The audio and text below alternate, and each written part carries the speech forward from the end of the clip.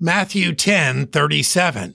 He that loveth father or mother more than me is not worthy of me, and he that loveth son or daughter more than me is not worthy of me.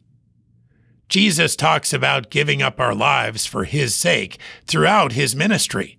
Just 2 verses later, he says, "He that loseth his life for my sake shall find it." He makes it clear that simply adding him to our list of priorities is not enough. Our very lives should be his, however he sees fit to use them. But we come to Christ with other loves, other concerns, other relationships. They don't end at our salvation.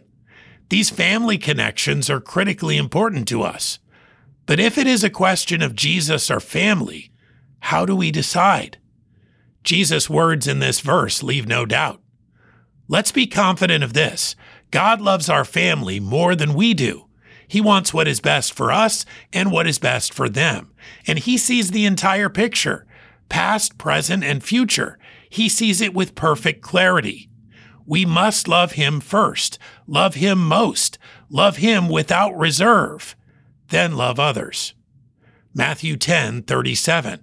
He that loveth father or mother more than me is not worthy of me, and he that loveth son or daughter more than me is not worthy of me.